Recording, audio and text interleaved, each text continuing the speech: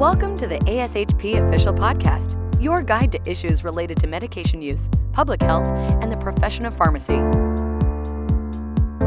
Thanks for joining us in this episode of Informatics Bytes, the podcast where we talk with our members about innovation in pharmacy, hot topics in informatics and technology, brought to you by the ASHP section of Pharmacy, Informatics, and Technology.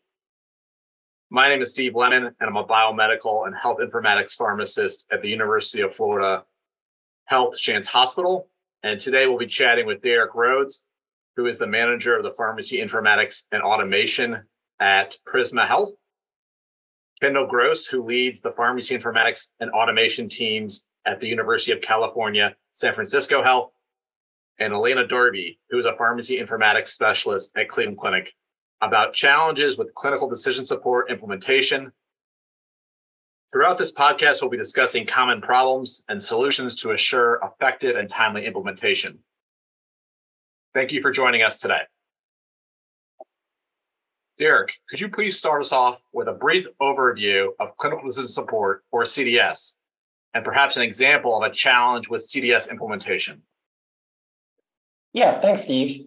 So clinical decision support, from my perspective, is the use of technology to help clinicians make better, more informed decisions about patient care. In our world as pharmacists, this usually relates to the use of medications, but it can certainly exist elsewhere to help clinicians make better decisions for other aspects of patient care too. Within the world of medication use, we are usually dealing with enormous amounts of drug information content. So if you think about the basic functionality that exists in most EHRs related to allergy alerts, duplicate therapy alerts, drug interaction alerts, organizations are usually relying on third-party vendor content somewhere in this process to provide that information. And often your pharmacy team and even your clinicians may not agree with that content, and informatics teams are often tapped to help refine it. Years ago, I worked for an organization that was switching from homegrown dosing content to the use of third-party vendor content. And so that transition was a move from maintaining a not small, but a manageable amount of content to having dose rules for virtually every medication we could order within our organization and overriding the existing content. Bringing in content like this for an EHR where medication records are already configured for use requires a lot of analysis upfront because there's going to be incongruencies between how the medications are configured in your health system and how the content may be represented from the vendor. Examples of these incongruencies could be dosing units. So for some medications like electrolytes, whether you've elected to express those doses in milliequivalents or milligrams or millimoles, other medications might be expressed either as the elemental component or the full salt formulation. Combination medications and antibiotics are a good example where you may express them as the total dose, or you may choose to express them as the one of the ingredient components in that combination medication. OTC medications are another good example where the doses and the labeling approved for over-the-counter use may not be appropriate for use in an acute care environment. And those are just the issues with dosing units. There can certainly be other issues that come up with this type of implementation as well, related to other components of ordering. So routes of administration, frequencies, the list goes on and on. Derek, what strategies do you employ to optimize the use of third-party data to mitigate the challenges you just described? Yeah, so I hope this resonates with our audience, but the 80-20 rule is certainly your friend. When dealing with any type of third-party data, having access to some good reports that allow you to analyze how the content is performing in your environment is very helpful. In our example, we started with a report identifying the top medications ordered. And so we narrowed that down to about 125 medications that accounted for roughly 80% of all of our orders. We reviewed the content from the vendor prior to importing it and had a sort of action plan to-do list of initial tweaks that we needed to make before turning it on. And then when we did elect to turn it on, we chose to have the functionality alert initially just to our pharmacist to allow us to continue to identify and work through some opportunities before making it mainstream to all of our end users. Some forms of decision support have that ability to turn it on, but not make it widely available to end users, but write data behind the scenes to some tables that provide the opportunity to review for additional optimization opportunities before making it mainstream. And that's certainly suggested. If you can leverage that, that would be a suggestion from us. After our go live, we continued to utilize reports to identify specific opportunities to provide what was the biggest impact we could make to improve the usability for our end users. The solutions that were identified often kind of fell into two buckets. And so it sort of is align your EHR to the content from the vendor or customize the content from the vendor to align to your EHR. The path that we chose in each example kind of depended on the work effort involved, but when possible, it usually makes sense from a future maintenance perspective to align to the vendor if possible.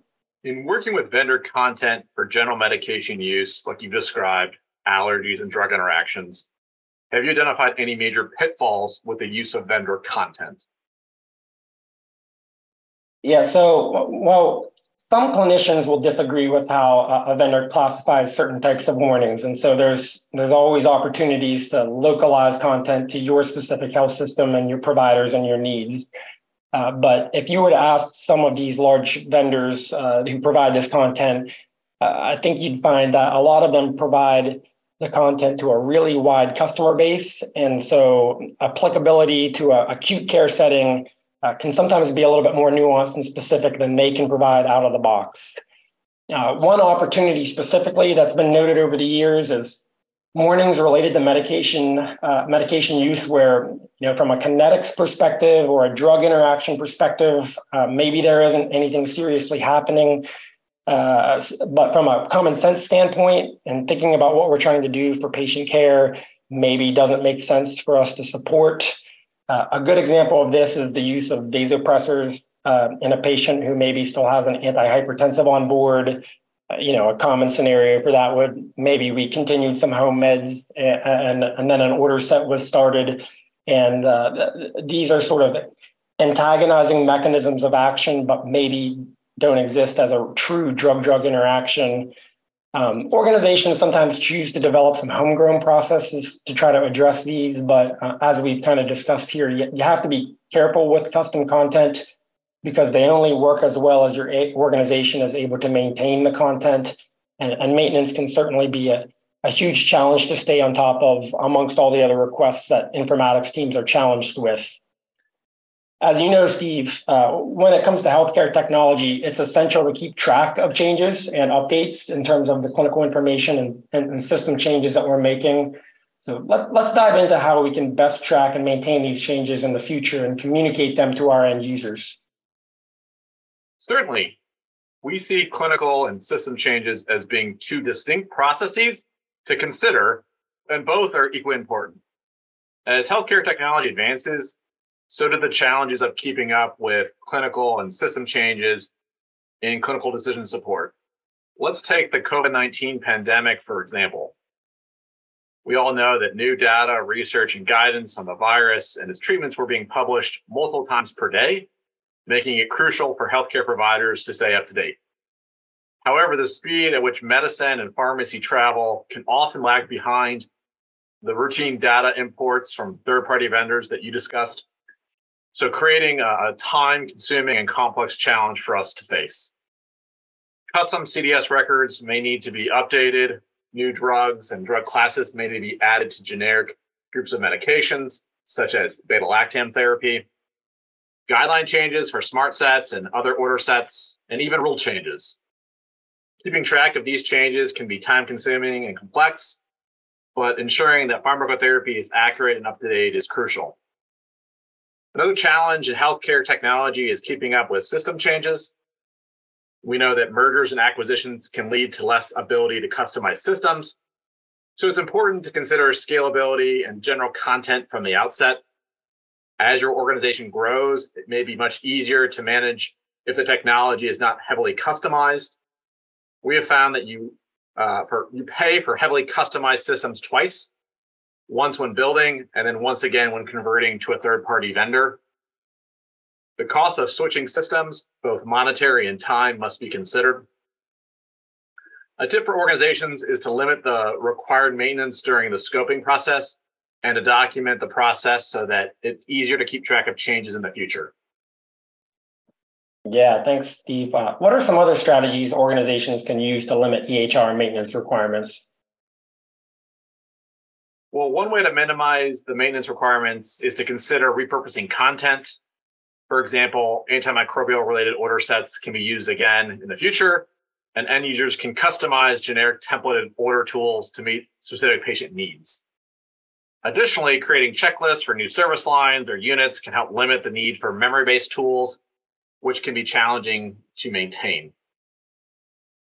Kendall, one thing that we are seeing as people grow increasingly familiar with the potential of decision support is that there's vastly more ideas than resources to build and even implement them. How do you ensure you're working on the right things in the right time? Thanks, Steve. That's definitely been the case for us too. And we've found that having a strong intake and prioritization process has been really critical to making this work.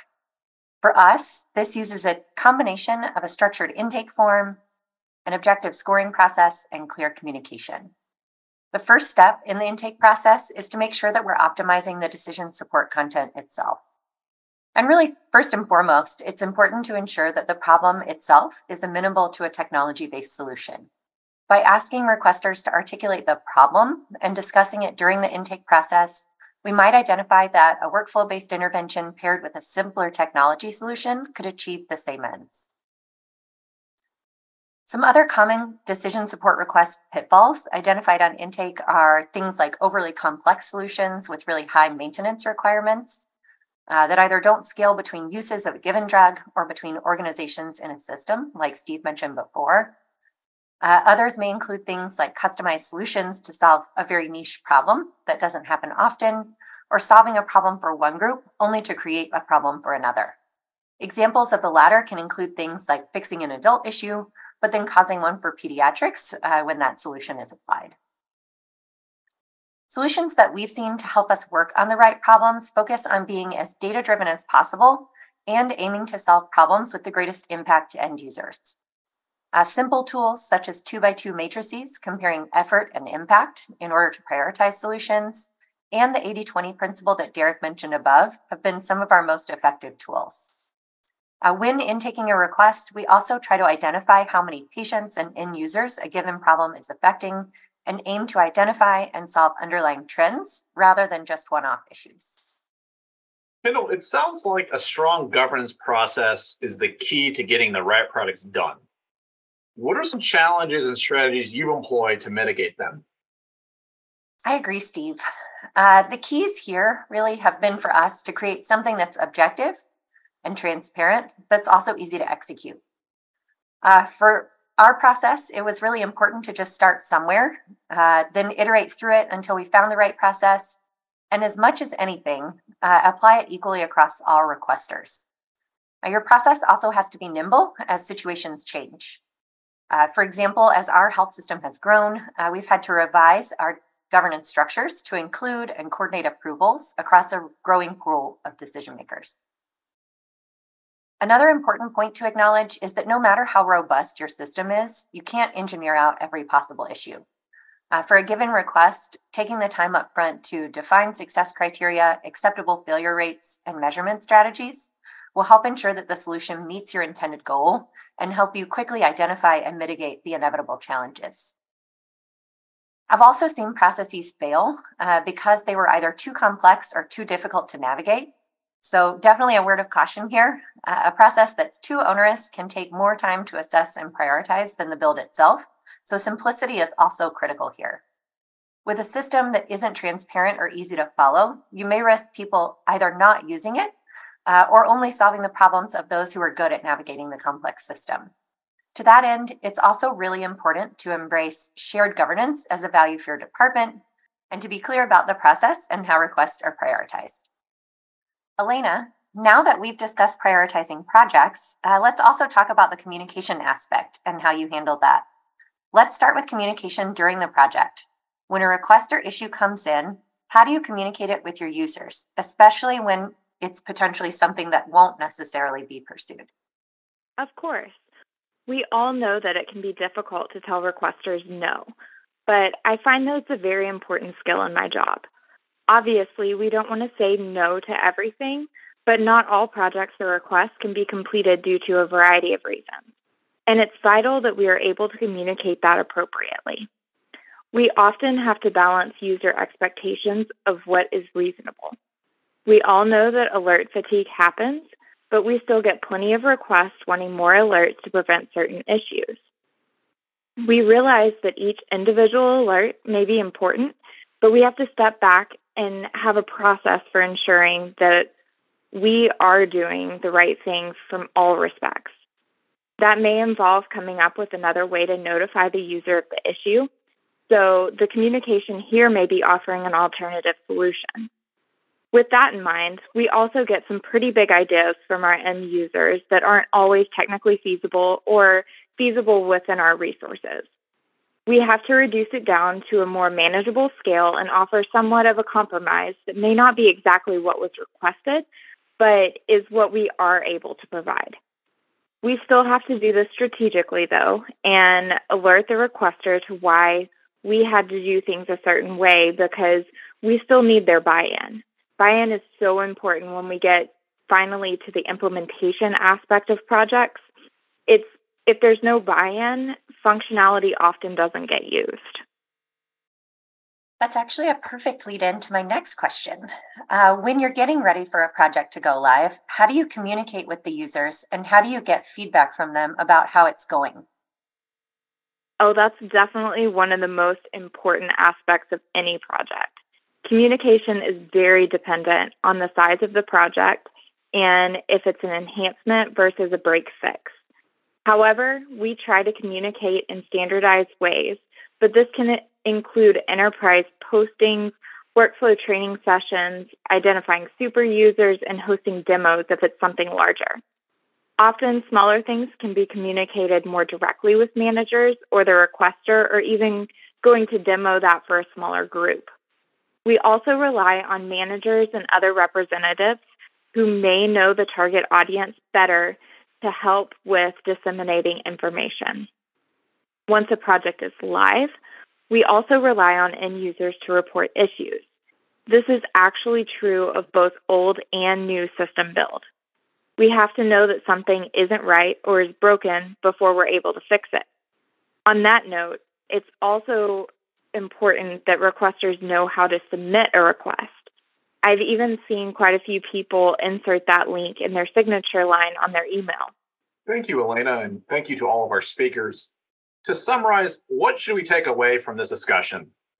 Yeah, Steve, we've covered a couple of things here today, and certainly the common pitfalls encountered in implementing CDS. And those examples would be the maintenance of the drug content and third-party data that are utilized, the prioritization and the communication. And I hope our listeners have a better appreciation for just how critical it is to maintain healthcare technology for providing high-quality patient care. I would add that keeping track of clinical systems is essential to ensuring that pharmacotherapy is accurate and up to date. By considering scalability, repurposing content, organizations can limit required maintenance and make it easier to keep track of changes in the future. Additionally, as our health systems technology footprints continue to grow, we also covered how robust, transparent, and nimble prioritization and governance processes are critical to ensure you're working on the right thing at the right time. And finally, how communication plays a key role in various aspects of the implementation of CDS. From the beginning, it's important in triaging requests. Throughout, it's necessary for understanding and buy-in. And at the end, it promotes satisfaction and use of the build. Without proper communication, CDS changes rarely work out the way that we hope. That's all the time we have today. I want to thank Derek, Kendall, and Elena for joining us today to discuss clinical decision support. Thanks again for tuning in for this session of Informatics Bytes. If you haven't before, I encourage you all to check out ASHP's Informatics resources. You can find member-exclusive offerings in the Informatics Resource Center, including articles, standards and guidelines, as well as practice tools for pharmacy informatics and healthcare technology-related topics. Be sure to follow @ASHP Official podcast for more episodes from the section of Pharmacy Informatics and Technology. Thank you for listening to ASHP Official, the voice of pharmacists advancing healthcare. Be sure to visit ashp.org/podcast to discover more great episodes, access show notes, and download the episode transcript. If you loved the episode and want to hear more, be sure to subscribe, rate, or leave a review. Join us next time.